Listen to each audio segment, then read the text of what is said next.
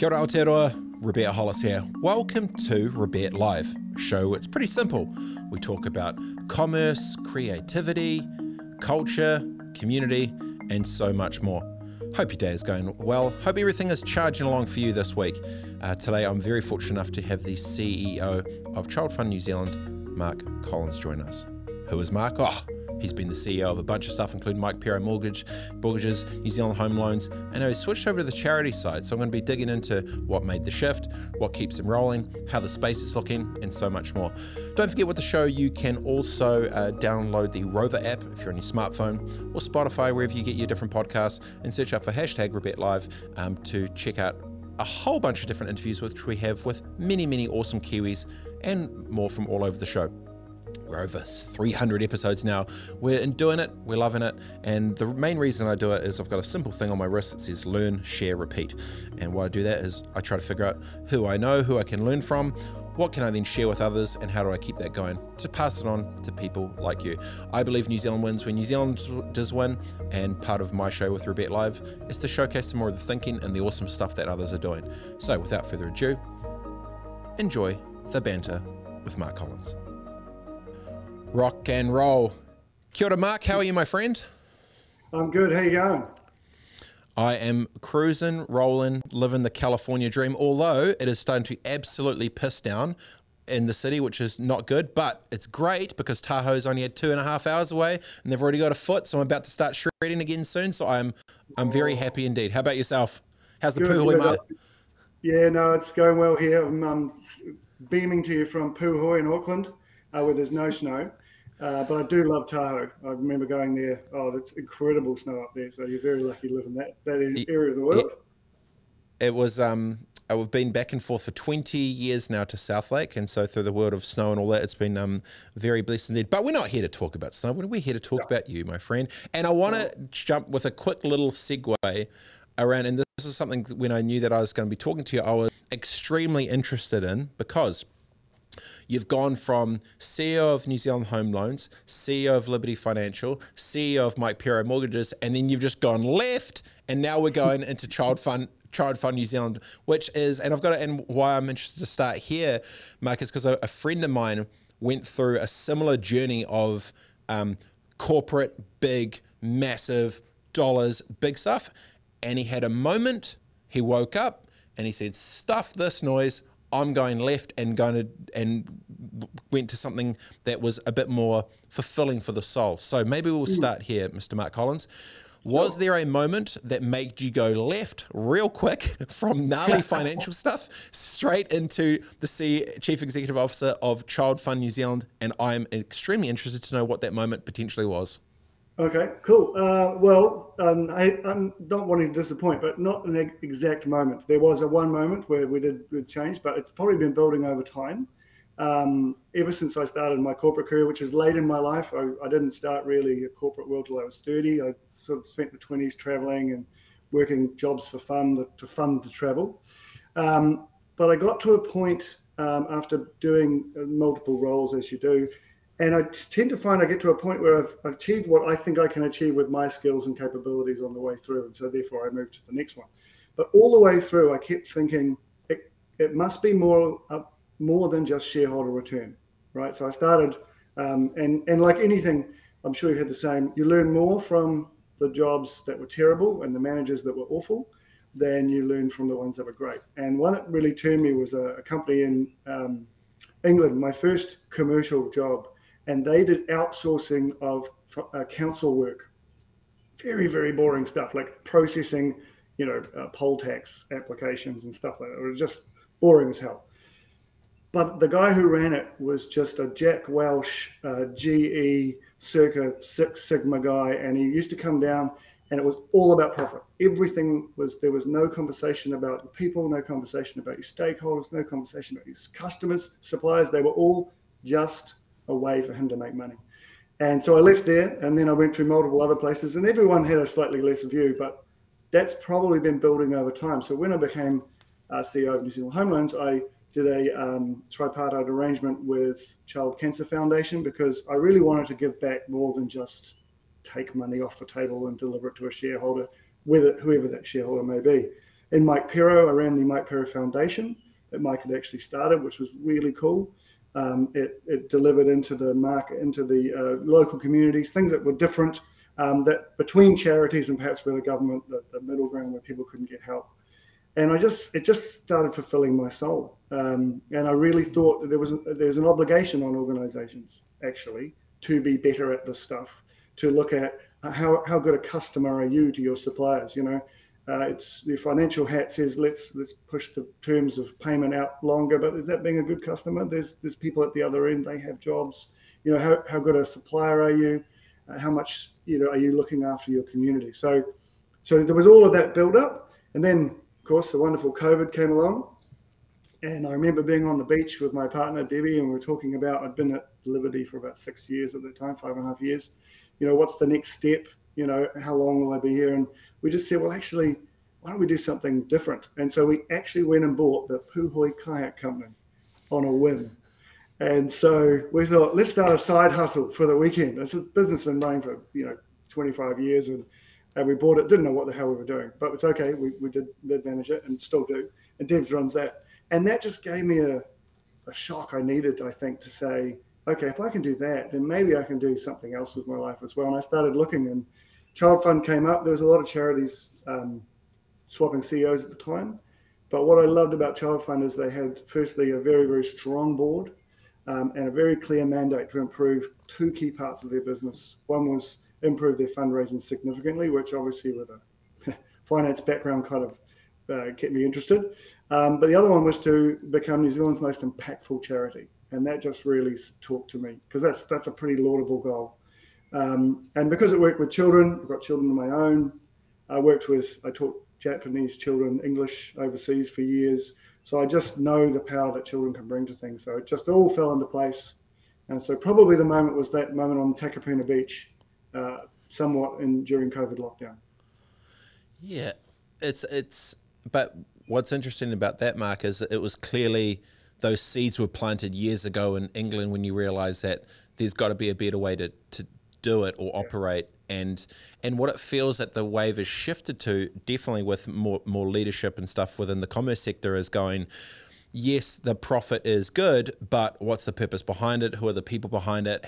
Does that actually build out? And it's almost like it feels that business to doing good is becoming kind of like what the entrepreneurs did. Years ago, it was, who are these kind of losers? And now it's kind of the cool thing to do. Then all of a sudden, business is going down the same thing of like, oh yeah, sustainability and green and all these other things. That was not the case, 10, 20 years ago. Yeah, but I think, and I feel that as well, when you look at even just the marketplace of being more, more an employees market where people have options and they want to be somewhere where they feel like it's making more of an impact. Do you feel the shift is making net businesses at a macro more purposeful and better, because these things aren't just tick the box, and it's actually the people within them are really wanting to have this impact that you're talking about, still being able to have the balance? Do you feel shift in how business is now? Yeah, I do.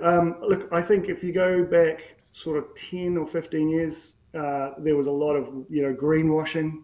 It was everyone had to be on the green bandwagon and plant a tree on the weekend, and you've got to tick a box somewhere. And that tends to happen with change. There's some early adopters that kind of trying to find a cheap and easy way to do stuff. But it's not just staff now and leaders. It's actually customers that are demanding it. We're all demanding it. I think none of us are saying that the world is in a great place right now, climate-wise. I think just the natural disasters that carry on, and then obviously in my world I get access and I get access to see the impact it has on the deprived people, which is just way worse than it has on the first world and the developed world, and I think strongly that the next generation of consumers and leaders and staff, sort of my kids and my their peers, are 100%. If you're not doing good, we're going to start choosing a company that is. And so it starts with cheap greenwashing advertising, and then it starts to set root within these companies. And now we're getting more and more companies coming to the charity sector saying, how can we work together? And some of them are natural fits. Yeah, I was going to say, Mark, one of the things I've noticed too in this intersection is the same wave of that's happening with this for good, not just necessarily profit driven on the commerce side, is actually really copy paste to the wave of happening within culture and commerce, where, 10, 20 years ago, it wasn't that cool to be, chucking the te reo stuff out there or saying kia ora, morena, all these other things. And now, as soon as it's Multi-Language Week, you get all these CEs going, oh, kia ora whānau, blah, blah, all this other stuff. I think my sort of take on that is it's great that they're doing it, but it feels like it's that next wave of not greenwashing or tick the box stuff, but there's a danger where these things which are actually important for all should never get treated like they're a campaign. Yep. And the danger I feel when I look at some of these things, especially if it's charity or tick the box stuff or cultural stuff or whatever, I'm going, is that for the thing or is that because it actually is, Yeah.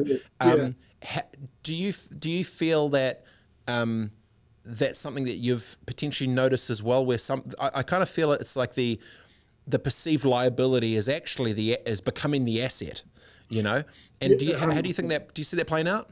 Yeah, look, I think where that's at New Zealand right now is we're at the beginning of the greenwashing thing. It's now becoming, I think someone described the other day as the brown washing, where you use all the Maori language but actually it doesn't mean anything to you. I think there are many companies and organizations, including ours, going on actually very authentic journeys. They want to actually understand how the Māori worldview can help embed great culture within companies. And obviously, you can imagine from our perspective, we're starting our own journey with this sort of stuff, because if we can understand our Indigenous population better and the way they work, we work in places, like PNG and Solomons, Timor-Leste and Vietnam. It will be easier for us to then understand a community worldview, the other Indigenous populations. So I do see it. Again, I'm hopeful that those early adopters that are just doing the let's use the language for a campaign will eventually transform into something different. And I think the best example, I think in New Zealand's done really well, is Air New Zealand. And I fly a bit for work, and I remember the videos that you have, and they first came out. There was Richard Simmons. Do you remember the Richard Simmons one? Yeah. They were really funny. And then there was the Lord of the Rings one. It was that was kind of cool and funky at the time. But over time, you can watch that change. And now we're seeing the latest one, which is about Tiaki and his journey, and it's actually really talks to you when you're sitting there, and I'm very proud of that. And I'm there are people coming from overseas coming to our country, and the first thing they're going to see about it is the fact that we have a very big focus on our Indigenous people. And are we doing well at it? No, we're not. We're on the start of a journey, but it's better to be on the start of it than not at all. I mean, Andrew Baker and Henare Johnson, who were the big main drivers in there when they started this journey, I talked to them quite a bit about it, and I just kept, same lines of, it's funny how the thing that wasn't cool was becoming cool, huh? It's like, actually, Andrew's the guy we're working with.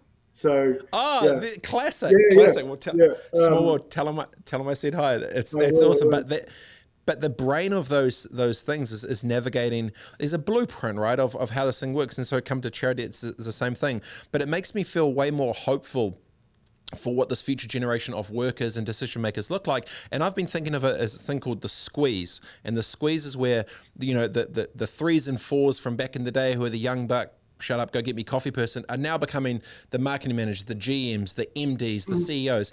And this gap between the old world leadership of, the 55 to 65 plus, whatever it may be, of that old school thing into this new, it feels like it's dropped down quite a bit in the last 10 years. It almost feels like it's gone, 15, 20 years younger in 10 years time the other way. The cool thing that I like about that is, I'm 37, and these are older. I'm probably at the younger end of the squeeze, but we've got more of these awesome leaders that are coming out, either the Craig Hudsons and the Jolly Hodsons and this tier. It gets me way more positive about the future for Aotearoa business and leadership, knowing that it's fresher faces, fresher thinking, and a lot more it feels, and I obviously know a few of them too, genuinely inclusive to a better New Zealand. Do you, from your world that you're seeing, do you see the same thing? Yeah, 100%. I mean, and I see it more now that I'm in the charity sector. Less so in banking. I think banking it tends to lag a little bit. I think what we're seeing in banking now is a lot of very strong female leaders coming through, which is good. But we're probably a generation away of seeing those young leaders come through because it's a very old school kind of sector. But certainly, I think we were talking early on about entrepreneurs, and they used to be the kind of weird guys that dropped out of school and they weren't educated and all that. And now they're the cool kids on the block, right? So I think that's why you're seeing that squeeze, that jump, because you've got people. I mean, look at the guy who started Zuru. These are young people who are now significantly successful, and they come with definitely a different mindset. The people I've worked with, 30 and below, think more like I probably thought when I was 20, in terms of being able to give back instead of just doing the job. And I guess maybe I'm surrounded more by those type of people now because of what I do in international development. But I think we're on a really good pathway. It'll take longer than we think. I mean, you always want it done today, but if it's going to be done authentically, a bit like the in New Zealand, that took a long time. Andrew was talking to me about that stuff. That they wanted to rush it, and it's like, no, it's got to be real. It can't be just you're putting the cure at the front and now we're done. It needs to stick. And I think those leaders it's really important to them. It's so on the money, and I think you're definitely right. The catch up for everyone else pushing the demand, usually it's not necessarily from the board table down. This feels like it's the community up, the employees, the public, the people. They are wanting this, they are feeling that. So, you've obviously come from a very heavy finance sort of side, but then coming into this world of charity and impactful charity, what was kind of the key things that you brought over skill set wise, which you wouldn't have thought would have translated from commerce into charity? Yeah, I think probably the big thing that I've noticed is just bringing some of those commercial capabilities, not necessarily finance, but commercial. So in the charity sector, you tend to find people who quite rightly are driven by purpose. And it's like any sector, though. If you start banking when you're 19, you tend to be a banker when you're 50. If you start, moving supply chain logistics when you're 19, you tend to stay. Right. Although the next generation is moving a lot more around, which is pretty cool. But the people who are in charity, there was quite a lot of tenure. The CEO before me was 17 years in the role. There were people, the average tenure in my group of people was probably about 13 years, which is wonderful because the knowledge is all there. But because they are so focused on that, maybe sometimes they're not so focused on some of the commercial aspects. So I probably bring more of the basics of business, I would say, which is, making sure you've got your right measurements in place, making sure you've got that's agreed with the board, that your strategy's in place, that the KPIs for all your team are linked to your strategy, and that the team know that what their part of that role is. Those things are probably a bit lacking, but wonderful people really able to learn and grow in that. So that's been really joyful, kind of moving that forward.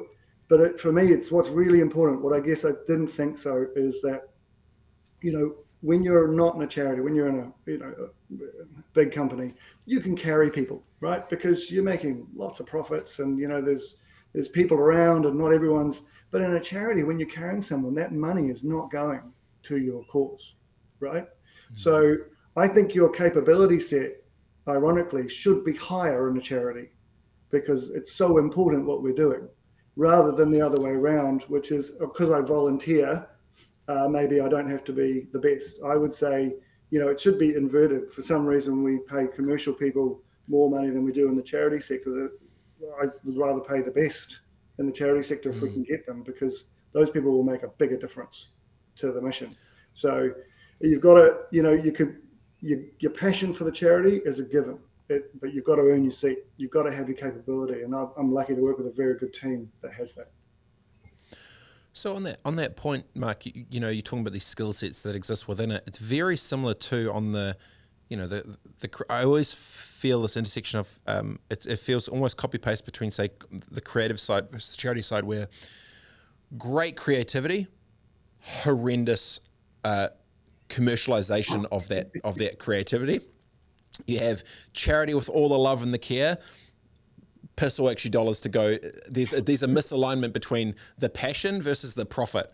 So how have you navigated that tension between like charity and maybe like heart versus head? Do you think of it like tension of creating, like how have you navigated that mini journey for this next phase of your career? Look, it's the thing is, as I said to you, you've got to have your both in that. Like the purposes are given, and everyone in my team, we are passionate about what we do. The people, they stay a long time because what they do is really important. Navigating that with the team has been relatively easy because they're very open to learning, and we can see the opportunities. For example, when you can reduce your rent by driving a better commercial deal on rent, which doesn't sound like a very interesting thing to do, and it's not. But that puts potentially tens of thousands more dollars into programs that give people fresh water and health kits and disaster recovery. So there's a real opportunity in that. And I think once they see that you can look at where you're spending your money, how you're spending your money, and create space to grow your impact, that's a real opportunity. So that's kind of how we've done it. We've really engaged the whole team. We run innovation sessions at the moment where, the team will be like, what's getting in your way? Where can we be more efficient? How can we either improve our impact on the ground where we work or improve our expense load? And it's just those conversations starts people thinking a little differently. And then all of a sudden you start to get the creativity coming through aligned with the commercial aspects, which is, as to your point, entirely critical. So to that point, Mark, when you talk about, engaging the team and alignment within it, how have you tried to solidify and unify that thinking of clarity of purpose within the organization coming from the outside in? Was it a process of, absorbing in from everyone, resetting the deck and saying, this is where we're going, this is the vision, and sort of painting that? Just talk me through how you, approach that engagement and alignment of a team for a new mission on a new journey. Yeah, it was actually fascinating for me. So all of my moves prior, in the past sort of 15 years, so I was at Sovereign for 8 years, I did 9 different roles. I came into it either a subject matter expert or a generalist expert. And I went to a friend of mine when I got this job, and she works in the charity sector as well. And I said, so what's the one thing I shouldn't do or should do? And she said, whatever you do, don't walk in there and think that you can change everything and you know it all. Just shut the hell up and listen for a bit, which is obviously quite hard for me, but I did. My wife tells me the same thing. I get it. Her example was, I think she'd had 4 or 5 in her career in her charity. Men, totally men actually, came from the commercial sector, tried to make a difference, and all left within a year because they were trying to take what they knew and apply it to a new context rather than actually like take what you knew, okay, bank that, but then listen. So my first 3 months was a lot of listening. We had a new strategy that we were building, so I worked with my senior team on just like rolling that out, but we didn't try to change. I think that's the big thing. I didn't try to change everything at once. You recognize that if you want to make sustainable change, it's got to take time. So I spent a bit of time listening. We built the strategy with the senior team. We socialized it and got feedback from the team all the way through. Then we took it to board. So it didn't go to board until the whole team had seen it. They'd all batted it around. We'd had, not everyone agreed with all of it, which is entirely fine.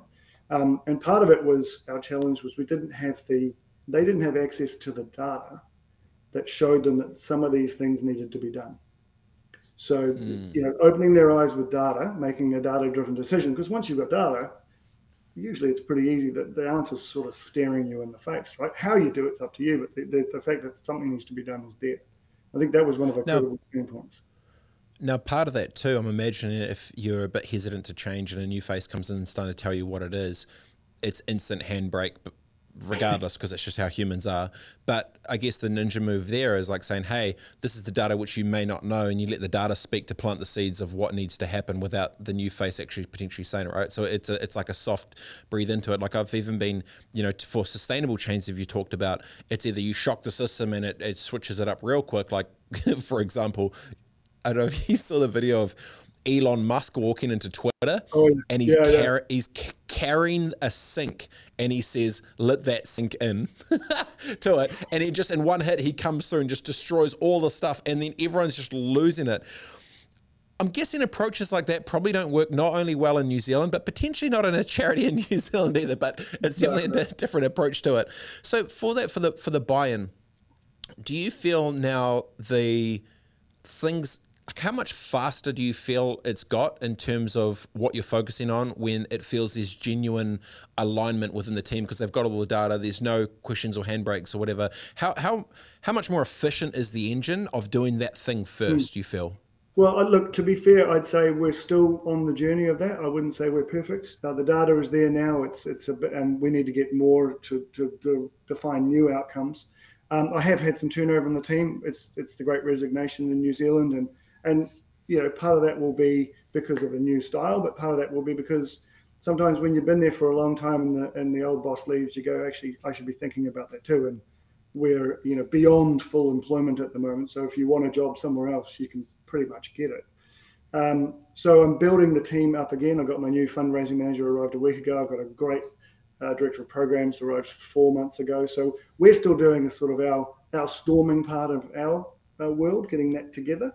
But I can feel like we're having the same language used now. We're starting to talk the same language. We're starting to have the same information. There was a disinformation before. There were people who knew some things and people who knew other things, and no one knew all of it. So transparency of info is critical to me. You can't, talk a little bit about time management and all of this stuff. And there's a leadership style that I don't subscribe to called the genius with 1,000 followers. And so what it means, it keeps you really busy, right? So because every decision had to come to me, which is great. So I feel really busy. I feel really empowered. I feel indispensable. But it's immensely inefficient. Social transaction costs are through the roof. People then have no accountability or responsibility. So that's the whole shift I'm trying to make here, which is they give them the goal we're trying to achieve, the power to make decisions, the right tools to do it, and then make them. And then if it's wrong, let's learn from it. We're in a situation where the learning is absolutely critical. So that's kind of the shift. And those shifts don't take place overnight. You don't go from, I just do my job to now you want me to learn and make decisions. That's a little scary for some people. But with the right support, that's where we're going. It's very cool. If you just tune in, I'm with Mark Collins, the CEO of Child Fund New Zealand. I'm interested to go on your, I highlighted a word here, on your LinkedIn profile. It says, I'm able to effectively articulate strategic visions into clear tactical objectives at an operational level. So that skill set alone is something which not many flipping people actually have, because always in these organizations that go super wide or whatever, if you're a small business owner or you're running teams or whatever, when you think about how you approach, clearly articulating these strategic visions that go into ops, what advice would you give for someone listening that's running that wants to do that but doesn't know how? Yeah. Look, it's a tough one because it depends on the complexity of your organization, right? But I'm very keen, or try as wherever possible, to get one line or one thing that you're doing, because people can't take, the McKinsey says you can't do more than 5 or 3 effectively. I think it's kind of one. You want to just have one. And I remember my first job at NZHL when I built the strategic plan, and it was all very big with nice pictures and graphs and stuff. And then the board at the time asked me to articulate, boil it all down. And I said, look, it's as simple as get more people to sell more stuff. So, and if you can articulate it like that, people can get that. They're like, okay, so we're either recruiting people or we're making them more productive. Those are the 2 pathways. So if I'm not doing something that's either recruiting people or making them more productive, then I'm not fitting the strategic vision. So that's what we try to do. at the moment, we've got a vision of being more impactful, and one of the things we're wrestling with is, so how do we measure that impact? So, I wish I'd got that, right? I wish I could just give you a pithy answer and go, impact looks like this. It's more children, it's more water for clean water.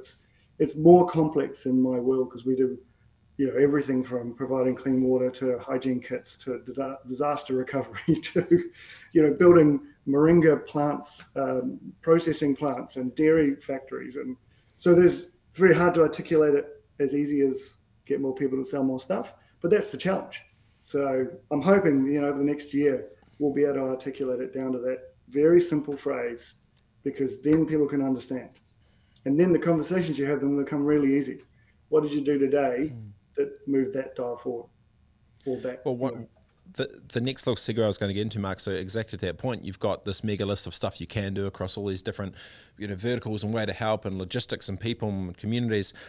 How do you currently prioritize where you want to target and aim that energy? How do you do it internally? Great question. So one of our key strategies that we have is that we want to focus more on the Pacific. So if COVID shows us anything, at the moment, we work all around the world, but COVID has shown us that there's a lot of deprivation here in New Zealand, in the Pacific. We don't have to go all the way over to Africa to find kids that don't have access to clean water, who aren't well, who aren't educated, or have access to education, right? So that's the first part. It's like getting your focus right there. Then what we do is we adopt something called localization, which I love it. So if you think of the opposite, the charitable world in the start used to be what we call white saviorism, right? So the white people come in and they go, right, you need a school because we have schools and you need a school. And then they build a school, right? And a classic example, they build a school on the wrong side of an elephant corridor. So the kids can't go to school because they're scared of the elephants. Or the kids can't go to school because actually they walk 3 to 4 miles a day to get water, clean water, take it back to their house. By the time they're back and they've had breakfast, it's 12 o'clock. And they can't get to school. And in some countries, you can't go to school without uniforms. So you build, there's white elephants all over the world of these sort of colonial, you need this because you want to be like us. So we adopt something called localization. So how we prioritize is when we work with the community, where we'll sit with the community leaders, we'll sit with the local government, we'll sit with community partners and go, what is it that this community needs? And we let them decide what their priority is. And we let them decide how it is that we can help. And there'll be times that we go, this is the stuff we want, but we can't help that. So we'll partner with another organization to help fulfill that. Because ultimately, our goal is to graduate out of that place, right? So we want to have the sort of hand up, not hand out mentality. When we work with people, we actually build plans, roadmaps, so that this says, well, when we get you from here to here, you'll be sustainable both economically and socially. So we no longer need to be part of this, and you'll have the capability set to self-determine, which is so cool. I just love that. So that's one of the passions that I've got with this new role. Like that's an easy way to prioritize because it's not your priority, right? It's not you telling someone what you need. You're actually asking them what they need.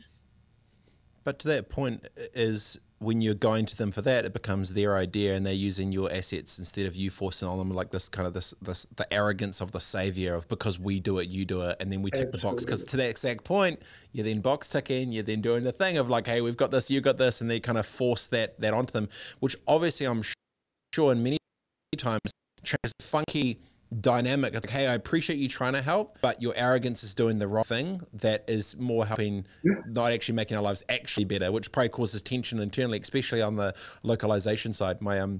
When I was younger, I used to live in Fiji, and my dad worked for like a Habitat for Humanity type business. So we would work with local villages with fresh water and building houses and stuff. It was the same thing. You work with the chief and the people, find out the thing, and you do with, not to or for. Absolutely. So on that, right? I'm interested. So you've got, heavy finances. You come into this. You've got the balance of now. You've got the kayak business too.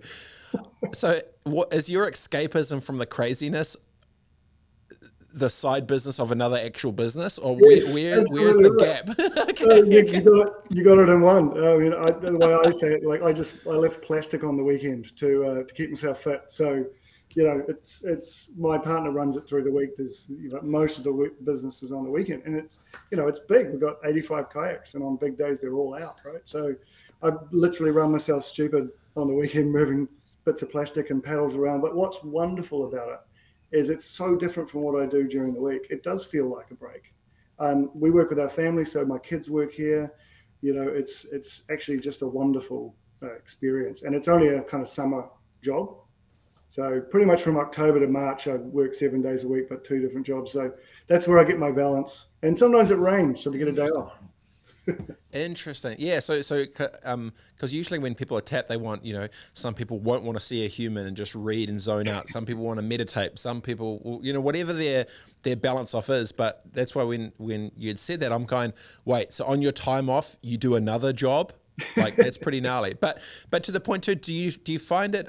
Is there something cool about a revolving door of new faces and conversations and energy and community, which drives it back, right? Because it's not is that a bit of the tone too, which I kind of pick up? Yeah, it's look, I get energized by people, and much like the charity work, but with kayaks, I would say about 40% of our people have either never kayaked before or are very nervous. So to have these people who are nervous, and we put them on the Puhoi River and ends up at Wendohome Park, and they get in and you can tell they're nervous because they're tense, and you're like, it's good, relax, and they go with the river and they come out, and their faces when they come in, like, because we were at the end, it's just like big smiles, except for there's only grumpy people have been 3 teenage girls. So I don't know if that's a thing, but their mum's in the back with the big smile, right? And in the front is the grumpiest person you've ever seen in your life, who's just hating life. But, it's because they can't do their selfies for the TikToks, mate. They can't while they do it. Can't hold it with one hand, right? But they can't. They pedal to get their selfies. Brings me joy. Also, I get to work with my family. My daughter's coming back from university next week, so she'll work whole summer with us. Her boyfriend, my son's going away, but his girlfriend's working with us. So we have this little crew of people who enjoy our work. We have a good time, and we do a great thing for local Kiwis who have never done this sort of stuff before in general. Well, Mark, it sounds like a great soundbite, but realistically, putting the financial hat on, it just sounds like you've just employed a bunch of cheap labor through the family, mate. It's all it sounds like. You got to fill up a little. I don't pay them. I give them food, beer. No, of course I don't. No, they're really expensive because we put the price up every year because they're like, every year you come and work for us, we'll give you more money, and it's getting it's starting to become. I have to do something else, but it's not that. It's all of the food because you're the boss until you're dad, and it's like, hey, Dad, I'm hungry. I'm like, well, look, if you were at another job, go and get your own freaking food. But no, I've got to do that too. So there's all the food that comes with it. But it's great to have a full house, happy people. Yeah, no, it sounds like a very wholesome and hearty existence, which is cool. So you're I was gonna. Wanting to ask you, so within the world of Aotearoa, charities, I believe, now you know the numbers better than myself, is one of the highest per capita rates of charities everywhere. Like everyone's got a charity, it's just like insane. Yep. 2 questions. Yeah. One, why is that number per capita so insanely massively high? And then 2, if you were to reset the deck on how you could make charities more effective and efficient, what would you do?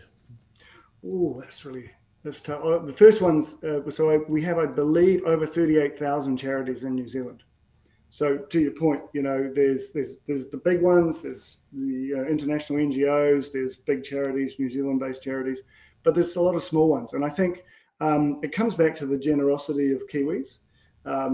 There's obviously gaps in every country's government policy that is just not being met.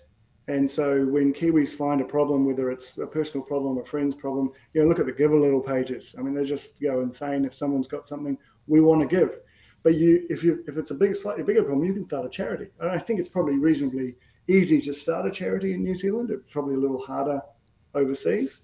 But I love the fact that people are doing it for the right reasons. I'm not doing it. There's no money in it. So you're doing it because you want to make the world a better place for whatever lens you have. So I really like that. And I think there was some research recently that's saying New Zealand are the most generous country in the world per capita in terms of giving dollars. Obviously, there's only 5.5 million of us, but that's pretty awesome. So that's the first bit. how could what was the second question? Reset it? Yeah, like clearly there's a lot of duplications with backend and copy pasting 38,000 different things, but realistically, if you put them into buckets, I'm guessing there might be 20 or so actual things of either dog or cancer or kids or whatever it may be. Yeah. If you were to take a purely ruthless spreadsheet financial macro overview of the charity climate in Aotearoa to make it more effective and efficient, what would you do and how would you do it? It's really tough, because I think that, you could say let's put all of the the animal charities together, but even within that, you've got SPCA with the Blind Dog Association, you've got Feral Cats Association, they're all such individual lenses, right? I don't think you could. I think by combining it, you'd probably lose the donor base, because they'd be like, well, I used to give to that because that was really important to me. But now it's that, and it's a group of other things that aren't as important to me. So, I'm not going to be as keen. I mean, certainly we've got about 11,000 donors at Child Fund, many of whom are child sponsors. And, so they sponsor children in certain countries. And that's really important to them, that relationship with the child and watching the child grow. And if I just said, okay, by the way, we're going to join up with these other charities and we're just going to support all children, you might lose some of the donors, because that's what's important to them. So I guess that's why we probably have 38,000 people really focused on one particular issue. Well, because what I was wondering, Mike, is it about the genuine care of Kiwis to try and help others, which does make sense, or is it the stubbornness of like, stuff it, I'll just do it myself, I'm starting a charity because I've got 38,000 ones. So maybe the answer is the collective power of bigger buckets wouldn't work, because it would actually go away from like, I only care about, cats that live in the far north with one leg that do whatever. But maybe the actual play is the layer 2 infrastructure of the software as a service or whatever to make the charities more effective with the time to actually save on it. And maybe that the actual play is there. It's like, integrate some technology, have your whatever, but then do it the other way. Because I can imagine there must be a lot of these people, 5% of them probably all have full-time jobs. This is the passion piece on the side, and they've got to kind of just these, if you look at the process structure of what these things exist, I look at it and go, I bet there's some inefficiencies there. I bet there's probably some tech we could plug in to make it better. So maybe the play is that. Maybe we should have 100,000 charities, but just run more effectively, so more of the time and resource can actually go to it, similar to your point around the commercial leases. Very interesting. Yeah, I think the one that would stick out to me is, and it's very poor in most charities, is database management, especially as you get bigger, people don't collect the right data, then they can't use the right data, they can't segment their data to get, to align your offerings to the various donor bases. So that would be to have that. I mean, there are systems out there. None of them are perfect. And we're all using different ones, and we're potentially not inputting the right stuff into them. But yeah, that'd be where you go. Do you find it's a lot of the relationships are like co-opetition, where it's like, yeah, we're collective, but we're competing, but it's like, who's got the donors? Like, do you find, so what are the dynamics of how, because I'm imagining, I've got friends that have done well for themselves and, they align with a charity or this and then they get bombarded, whatever. How do you describe navigating the energy of competition between so many other different charities when it's such a small marketplace? It's obviously pretty fractional in the global economy, but still making lots of impact in their own ways. Yeah, look, I was surprised at the level of cooperation between them. So in my mind, again, that's the bit I had to get my head around. Come from a commercial, happy to cooperate with you as long as I win. It's the old world, right? I think where we get to and where it's really effective is we've just launched, for example, in Solomon Islands, joining forces with World Vision and Save the Children, and we're advocating for changing the Child Marriage Act to be older. At the moment, it's 15. So where we can cooperate to do programmatic outcomes, that's awesome. That we absolutely should do that, because, we all have different lenses. Save the Children's lens might be more corporate basis. World Vision might be more church based. We're more donor based. So think cooperation there all day long. Cooperating on the fundraising side is probably less effective, because as I said, you're interested in one particular aspect. Right, the what was it, one-legged cats, or the whatever it is that you're passionate about. to cooperate there to fundraise, that's where the competition does come in. And I think it's a benign competition because we're all trying to make the world a better place, right? And it's just our cause is going to speak more to some people than other people's causes. So we're all very friendly about it. But the other thing is you probably don't need to share all of your secrets about your fundraising ideas. Having said that, there's not a lot of innovation in the sector at the moment. Although the other night I blew me away with, I don't know if you saw it on TikTok. So TikTok was starting to film like refugees and pay people to film refugees, and then you could put money straight to them. But it turns out, it was on the BBC, 70% of the money was going to TikTok. So they were carving off 70%, and the actual people who were being filmed were getting about 10% of the money, which is why you should always use a registered charity, because there's a whole lot of other things. And we've got, governance, independent boards, we're independently audited to make sure that the money is going where it's going. So that's the downside of, innovation. It can be really great, but it also opens it up for some pretty nefarious activity. Get that. So you've gone through the world of finance, come to the world of charity. You've got the kayaks and getting buffed and yoked all summer. If you fast forward out 10 years from now, how do you see your energy being split in 2030? 2030, there you go. 2030. Look, I think I have a view on CEOs in any organization is that they should probably roll out every 4 or 5 years. I think if you stay too long, you tend to defend the decisions that you made early on, whether they're right or wrong, and the market moves, and it's just too hard to stay ahead of the game. So I think about 5 years is about right. After that, I'm thinking my partner and I are looking at volunteer opportunities overseas. The kayaks is sort of 8 months of the year, so that gives us 3 to 4 months to go over and volunteer and actually work in the field with some of the roles that we know are out there that can make a difference. And that kind of ticks my box for what I love, which is traveling, but also giving back. So that's what I think 23 is going to look like, I hope, for me. There you go. Hey, really appreciate your time. Thanks for joining us, and best of luck getting buff for the summer. Thanks, mate. Take care. Cheers. How good was that? That was Mark Collins, the CEO of Child Fund New Zealand. I love the thinking in there around, it has to be more than just profit. It needs to be purpose-driven. How do you clearly articulate the strategic visions of a company to get into the operational level? Also cool as well, talking about the balance of, creativity and charity when it comes to commerce, balancing off what you can do with how you can do it better to make better outcomes for the organization that you're in. Always interesting to see too the crossover of, greenwashing that people have done to brownwashing that people are thinking about the cultural space. And then, what are these drivers behind Kiwis that makes us one of the most per capita of charities all over the world? 38,000 different charities. Personally, my advice is there needs to be not so many flipping charities. That just seems like quite a lot. But, when people care and they're, very driven for a cause, it's awesome that Kiwis care so much to try and do a bunch more on top of it. Although if you're running a charity, maybe think about how technology can make your life potentially a little bit easier with a little bit more, process, system and structure that can potentially be automated through tech, so you can have more time and save more money to help your one-legged caps in the far north or whatever it may be.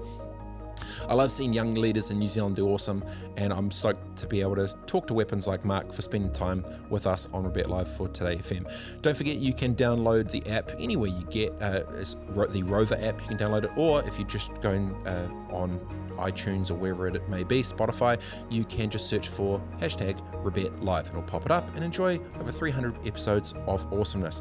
I hope the rest of your week goes awesome. I hope this has been some good listening, and I hope you keep it rural. Be good, be great, and have fun. Cheers, team.